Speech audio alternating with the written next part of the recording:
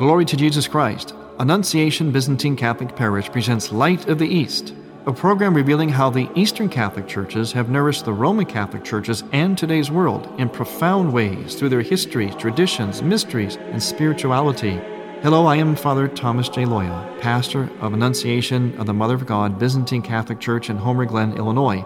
And this is the story of the Eastern churches, an inspiring story of faith, courage, intrigue, mystery, spirituality, dissension, and reconciliation. But most of all, this is an expression of a great experience of faith through our unique divine liturgy. Join with me now as we look toward the Light of the East. Light of the East is also supported by Eastern Christian Publications, where you can find the prayers of the Catholic Byzantine Daily Office at ecpubs.com.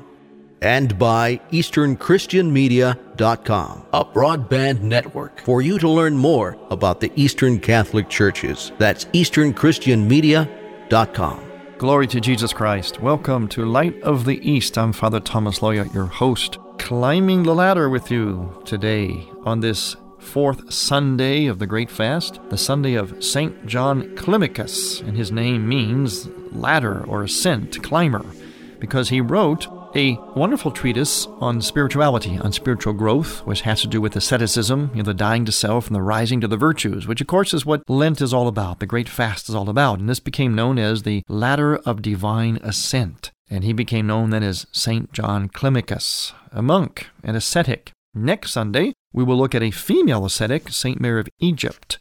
And in between, we're going to do something very ascetical. We're going to be praying the great canon of St. Andrew of Crete with all those many, many prostrations. A service that takes us through the Scripture. I mean, really takes us through the Scripture. Many, many verses. Verses that have to do with any kind of repentance, or sin, redemption. I'm talking about from front to cover of the Bible. It's an amazing gem and jewel of the Byzantine Church. And during the first week of Lent, as you may recall, if you've been listening to our program, we do this prayer of St. Andrew of Crete, this canon, in sections. We kind of break it up. But on this fifth week of Lent coming up, we do it in its entirety. And along with that, we read the wonderful, marvelous, dramatic story of St. Mary of Egypt. Boy, it would make a great movie, and you wouldn't need very many characters, just a couple. But boy, it has a lot of drama to it, a lot of beautiful dynamics to it, human dynamics, spiritual dynamics.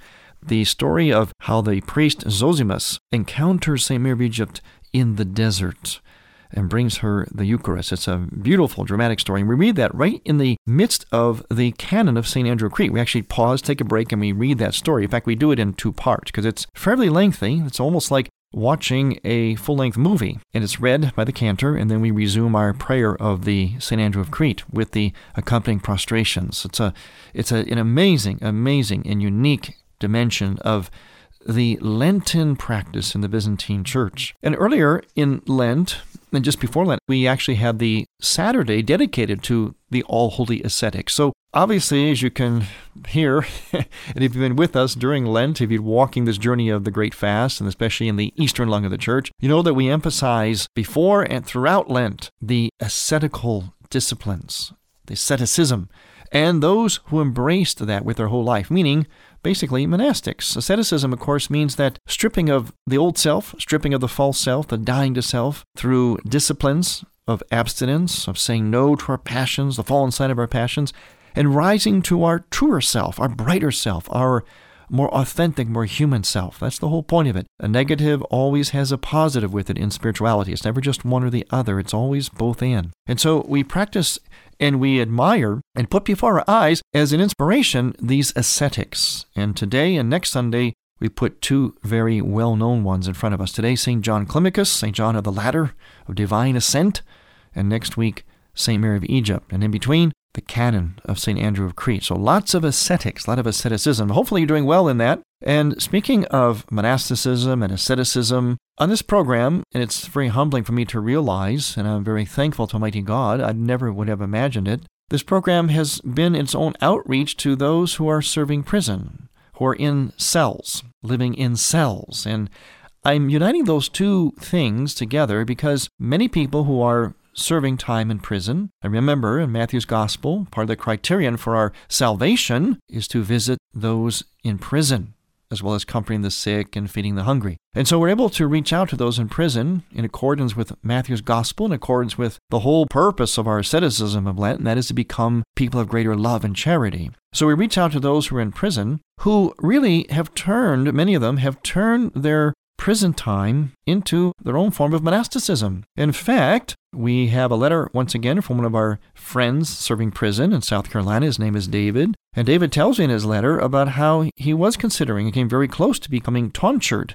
Tonsured is where they cut your piece of your lock of your hair as a symbol of being cut away and being consecrated, in a manner of speaking, consecrated to the monastic life. And this is done usually of course, by a bishop. And David came very close to doing that in prison. However, he had another friend in prison who, in fact, did take on the monastic tonsure. He became a monk in prison as he was serving in his cell, his penance for his sins. He was also becoming in his cell a monk. And monks would live in cells. That's what monasticism actually means. Monastic. In other words, standing alone, a single cell, because that's what monks would do. They would live in a cell in a solitary way, but they would come together in communal prayer and meals, unless, of course, you were a hermit. But even then, you were never totally isolated. There's no such thing as just being totally by yourself, not even in the strictest sense of Byzantine hermit monasticism. And David sent to me a greeting card, which has a reproduction of an icon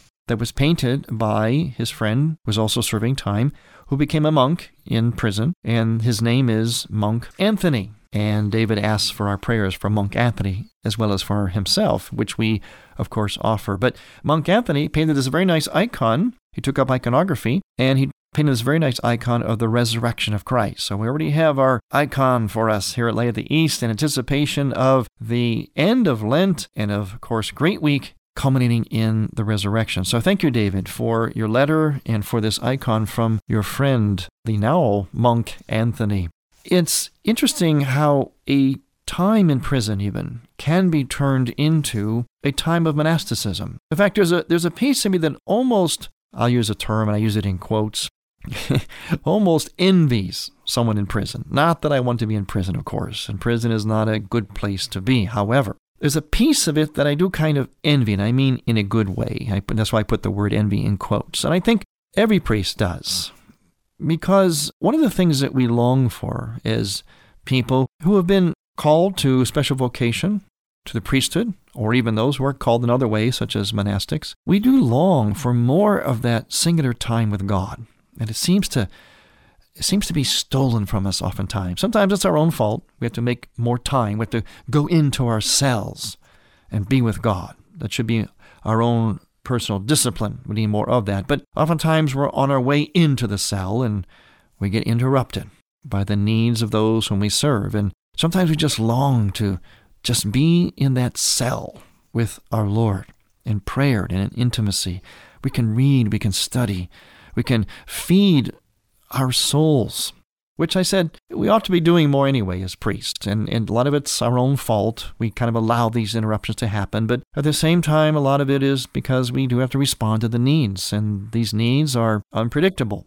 And your life is dedicated to serving people. I often think of Christ, the times that he would want to get away, or even call the apostles to go and get away with him. Remember, he said, let us go to a place and rest a while and just be. Because naturally, you can imagine how many people were clamoring to touch Christ, to be healed. In fact, whenever he would go away, they would come running after him and seek him out. But he wouldn't run away from them. He would serve them, just like we priests do. But like Jesus, and I think all priests and those called to religious life, we do long for more of those moments in the cell. And so those of you who are serving time, I commend you for turning your time into your own form of monasticism. And those of you who may be listening, consider doing that in some way or some form. Maybe you're not going to be full-blown monastic, but look at your cell in another way. Look at it as also the cell of a monastic and feed your soul. Come closer to Christ. Now, I mentioned that we all long to have that solitude, at least more of it, especially if you're called to serve God, because you want to be close to God. That's why you answer the call. God called us to be close to Him so we can serve His people. But we also need community. We need to share the joy. And I want to share some joy with you. I want to share you the joy of the blessings I received, first as a seminarian and certainly as a priest. Those joys I experienced in Rome and also other places that related to church and church history. I want to share those moments with you. I want to share those places with you. I want you to come along with me on my pilgrimage, October 21st to the 30th. That's Tuesday through Thursday, October 21st through the 30th of this year, 2014. It's the Light of the East Ecumenical Pilgrimage. We're going to celebrate the sainthood of Pope John the 23rd and also Pope John Paul II. We're going to go to the two centers, the main centers of the two lungs of the church, as John Paul II said, Rome and Istanbul, which will always be known to me as Constantinople. In fact, in one of our brochures, we call it Rome and Constantinople. Constantinople, of course, is modern-day Istanbul, Turkey, but originally it was Constantinople, which became a great, great Christian center in the East. And before that, it was Byzantium. Emperor Constantine, so impressed with Byzantium, relocated the center of the Roman Empire to this town of Byzantium, this wonderful city, and he renamed it Constantinople. And then he became Christian, and from that developed a magnificent Byzantine church tradition. And that's why it's always known to me as Constantinople, but it's modern-day Istanbul. So I really would like to share joy with you, the blessings that I was given. Remember, joy is meant to be shared. It's really not joy unless it is shared. I want to share it with you. So mark your calendars and come on this trip, October 21st through the 30th, Tuesday through Thursday. For information, to sign up, and places are going fast, so sign up, VikingTVL.com. And TV is just like TV, television, TV. VikingTVL.com, VikingTVL.com for our Orientali Lumen, our Light of the East Ecumenical Pilgrimage. I'm Father Thomas Loya on Light of the East. Light of the East's mission is Christianity's reunion. And to tell the story of the Eastern lung of the Catholic Church, we need your support in order to keep Light of the East on the air. You can make a donation now by going to ByzantineCatholic.com. That's ByzantineCatholic.com. Click on the radio button and then donate securely using any major credit card. With your help, we can keep Light of the East's illumination bright.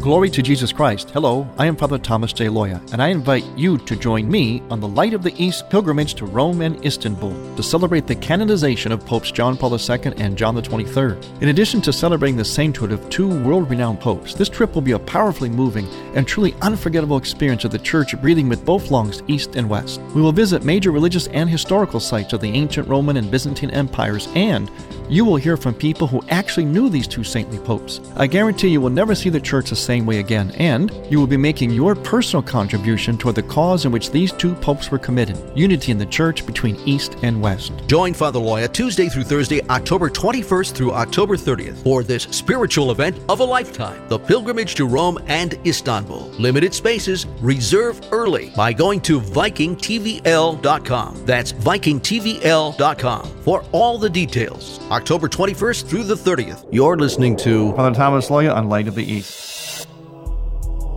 The Tabor Life Institute, which is dedicated to the formation and education in the theology of the body.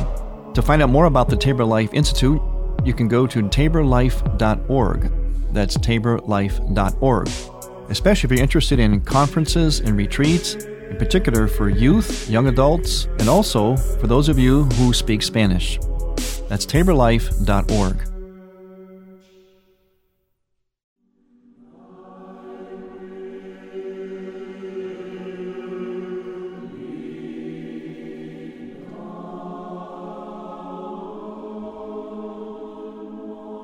Welcome back to Light of the East. I'm Father Thomas Loya, your host. And since this is a radio program that brings you the Eastern churches, the riches of the church, East and West, primarily Eastern churches, and if you've listened to us for any length of time, you'll remember that I always emphasize that it's pretty much impossible to separate the Eastern churches from their cultural context. And we have to do that in some respects, but at the same time, it's not entirely possible. So to talk about the Eastern churches is also to talk about oftentimes their culture, their history, geopolitical situations, and the Eastern Catholic churches today are at the exact epicenter of some of the most significant global situations in the world today, such as in the Middle East, Iraq and Syria, and now, of course, before our eyes, most recently, Ukraine. Bishop Boris Gudziak sent a notice out recently about some happenings that you probably won't hear about anywhere else except here in Light of the East. It's about what's happening to some of the Ukrainian priests in Crimea as the Russians have taken over under Vladimir Putin. One of these stories is this, and it's titled, Greek Catholic Priests Abducted by Pro-Russian Armed Forces in Crimea. This abduction occurred on Saturday, March 15th. A priest named Father Mykola Kivik, a Ukrainian Greek Catholic priest, and Greek Catholic, of course, means, for our purposes, Byzantine Catholic or Eastern Catholic. He was abducted directly from the Ukrainian Greek Catholic parish of the Dormition of the Mother of God. He was seized by 2 men in uniform and 4 men in civilian clothing. Now, he's a young chaplain for the Ukrainian Navy who was taken to an undisclosed location where he is going to be held captive. And a parishioner who called Father Kivik's cellular phone heard abusive language on the line directed at the priest before the call was cut short. Sources do confirm that Father Kivik is still alive. Now here to me is one of the most interesting points in this letter by Bishop Gudziak. And by the way, Bishop Boris Gudziak, who I know is a friend of mine, I had the pleasure of meeting him. He was the head of the Ukrainian Catholic University, which we have featured here on Light of the East a number of times. He's now the head of the Department of External Church Relations of the Ukrainian Catholic Church. He's the bishop for the Eparchy of St. Vladimir in Paris, also for Catholics in France, Eastern Catholics in France, Belgium, Netherlands, Luxembourg, and Switzerland. And in this message, he said this, that earlier this week, at the direction of the Ukrainian Greek Catholic hierarchy, Father Kivik and other Greek Catholic priests in Crimea evacuated their wives and children to mainland Ukraine. The priests themselves returned to their parishes to be with their faithful in a time of crisis and moral and physical danger. Isn't that amazing? Many times people ask me about the whole situation of a priest being married and having a family. And here you have a very poignant example of what married priests can encounter and of their valor and witness. Now, I just want to note something here, that when we talk about a married priest in the Eastern churches, it means, you have to say it correctly, it means that a married man can become a priest. In other words, you have to be married first. Priests do not marry. Once you're a priest, whether east or west, in the whole history of the church, once you're a priest, you cannot be married. You have to flip it around. You're married first, and you can become a priest in many areas of the Eastern Catholic and Eastern Orthodox churches. So we have to get that straight. Once again, I'll mention what happened. The Ukrainian Greek Catholic hierarchy told the Byzantine Catholic priests in Crimea to take their wives and children further into mainland Ukraine, which hopefully will remain safe, but one never knows the way things are going. But the priests themselves returned to their parishes to be with their faithful in a time of crisis and moral and physical danger. Now, there's other items in this letter that point to the chilling possibility, the echo of once was under communism. In fact, there's implications of the church, the Ukrainian Byzantine Catholic Church in the Crimean area, once again being seen as illegal or oppressed or suppressed. It hasn't quite totally happened yet. We got the first shots over the bow when they seized this Ukrainian Byzantine Catholic priest, abducted him. And I'm asked oftentimes about this whole situation with married priests. And again, you can see in this example that in a sense they have to embrace that spousal mystery on 2 levels. They don't have 2 wives. A lot of people think, well, it's like being married twice. I have a hard time understanding, well, how can a priest be married and mystically married to the church? Does he have 2 wives? No, he doesn't have 2 wives. He's experiencing marriage on both levels. The sacramental level, by being sacramentally married to a woman, but also on the eschatological level. And sometimes he has to choose between the 2. And in the end, the choice is on the eschatological level, as you can see in this situation. He did tend to his family, his wife and children, yes, to protect them as a good father. But he also had to go and be about the business that has to do with his calling as the bridegroom of the church. Now, if that might sound strange or troubling, it's not that strange when you think of other walks of life. How many times are we seeing the story of soldiers who are married, have families, and we're seeing these very heartwarming scenes when they return from their duty in Afghanistan or Iraq or wherever, and they come and they surprise their wives or their children at school or somewhere else. We're seeing that in the news quite a bit, very heartwarming, touching stories. So the soldier has to make sure his family is safe back home, and he goes off to do his duty. Sometimes it is war. Sometimes it's just to serve his time in the military, as is required of him. Physicians on call have to leave their families aside for a while. There are a number of walks of life where the father, and sometimes even the mother, have to leave the family aside to go to be about the business of something that serves humanity in a broader way and in a very special way. So this idea of having to choose to honor or answer a call, in addition to the call of being sacramentally married, is not so unusual. It is very noble, and it certainly is part of the life of a married Eastern Catholic or Eastern Orthodox priest.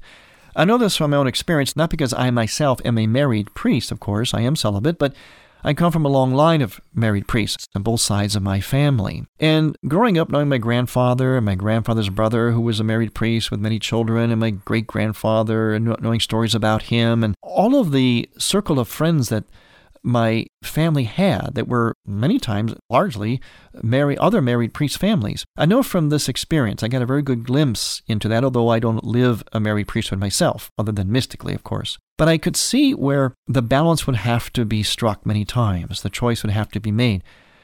But it was not always an either-or choice. In other words, when this family of this priest that we just heard about in Ukraine, when they are tucked away in the safety of the country and their priest father or priest husband goes off to tend to his other family, his spiritual family, they know that he is thinking of them. They're connected with him. He intends and hopes to return. Hopefully he will. Maybe he won't, but probably he will. And there was a sense of the family realizing, well, that's part of what Dad or my husband's calling is. And we share in that, not grudgingly. We share in the reality of it. And although that can be difficult, and you can talk to any family of a married priest, the children, the priest himself, or the wife, yes, it can be difficult, especially when that choice has to be made from time to time by their priest father or priest husband. At the same time, the blessing of that is in a couple ways. First of all, the priest and his family learn how to be intimate and close in other ways, especially through prayer and by honoring that special vocation of their father or husband as a priest. But also, they're given the gift of a very tangible, palpable reminder of the one thing that we can never take out of the priesthood, of the church, or our spiritual lives. And that is the eschatological reality. I know that's a big word, but what that means is the eschaton. In other words, that which points to, reminds us, connects us with our ultimate destiny in heaven, where our ultimate spouse is Christ, the bridegroom, where we will all be married, not exclusively just to one person, but altogether as one bride in Christ. And this is why in the Eastern churches we often say about marriage, we say, not till death do you part, but rather till death unites you forever, but not in an exclusive way. So yes, death does part you in an exclusive way, as you knew marriage on earth sacramentally, but it doesn't part you. In fact, it unites you in a mystical way, in an eschatological way, where we become married not just to one another, but to each other as one bride of the bridegroom Christ. And if that seems strange to you, or kind of awesome or hard to understand, if you are a practicing Catholic or Orthodox Christian and you receive Eucharist, you are experiencing that on earth. That's right.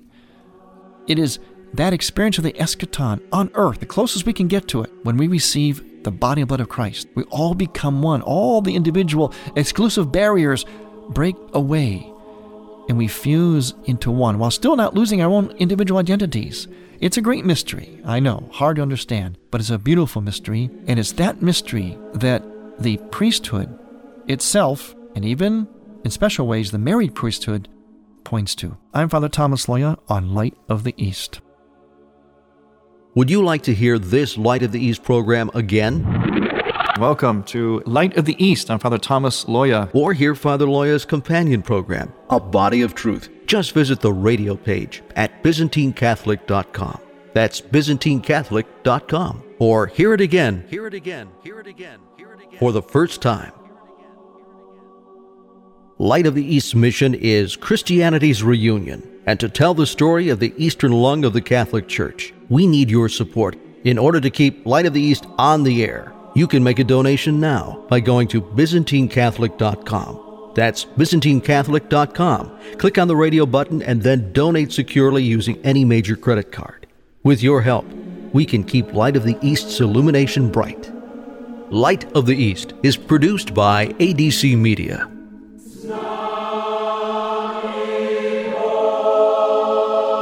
Thank you for listening. Next week, we will return to the Light of the East. To find out more about Annunciation Byzantine Catholic Parish, visit our website, ByzantineCatholic.com, where you will also find an archive of all of our programs. In order to continue this program with its mission of Christianity's reunion, we need your support with a donation. Any amount would be a blessing. Please make out a check to Light of the East Radio and send it to Light of the East, 14610 Will Cook Road, Homer Glen, Illinois, 60491. That's Light of the East, 14610 Will Cook Road, spelled WILL-COOK Road, Homer Glen, Illinois. From the Light of the East, a new dawn of unity is in sight. God bless you, go with God, and may God bless you and grant you many happy years.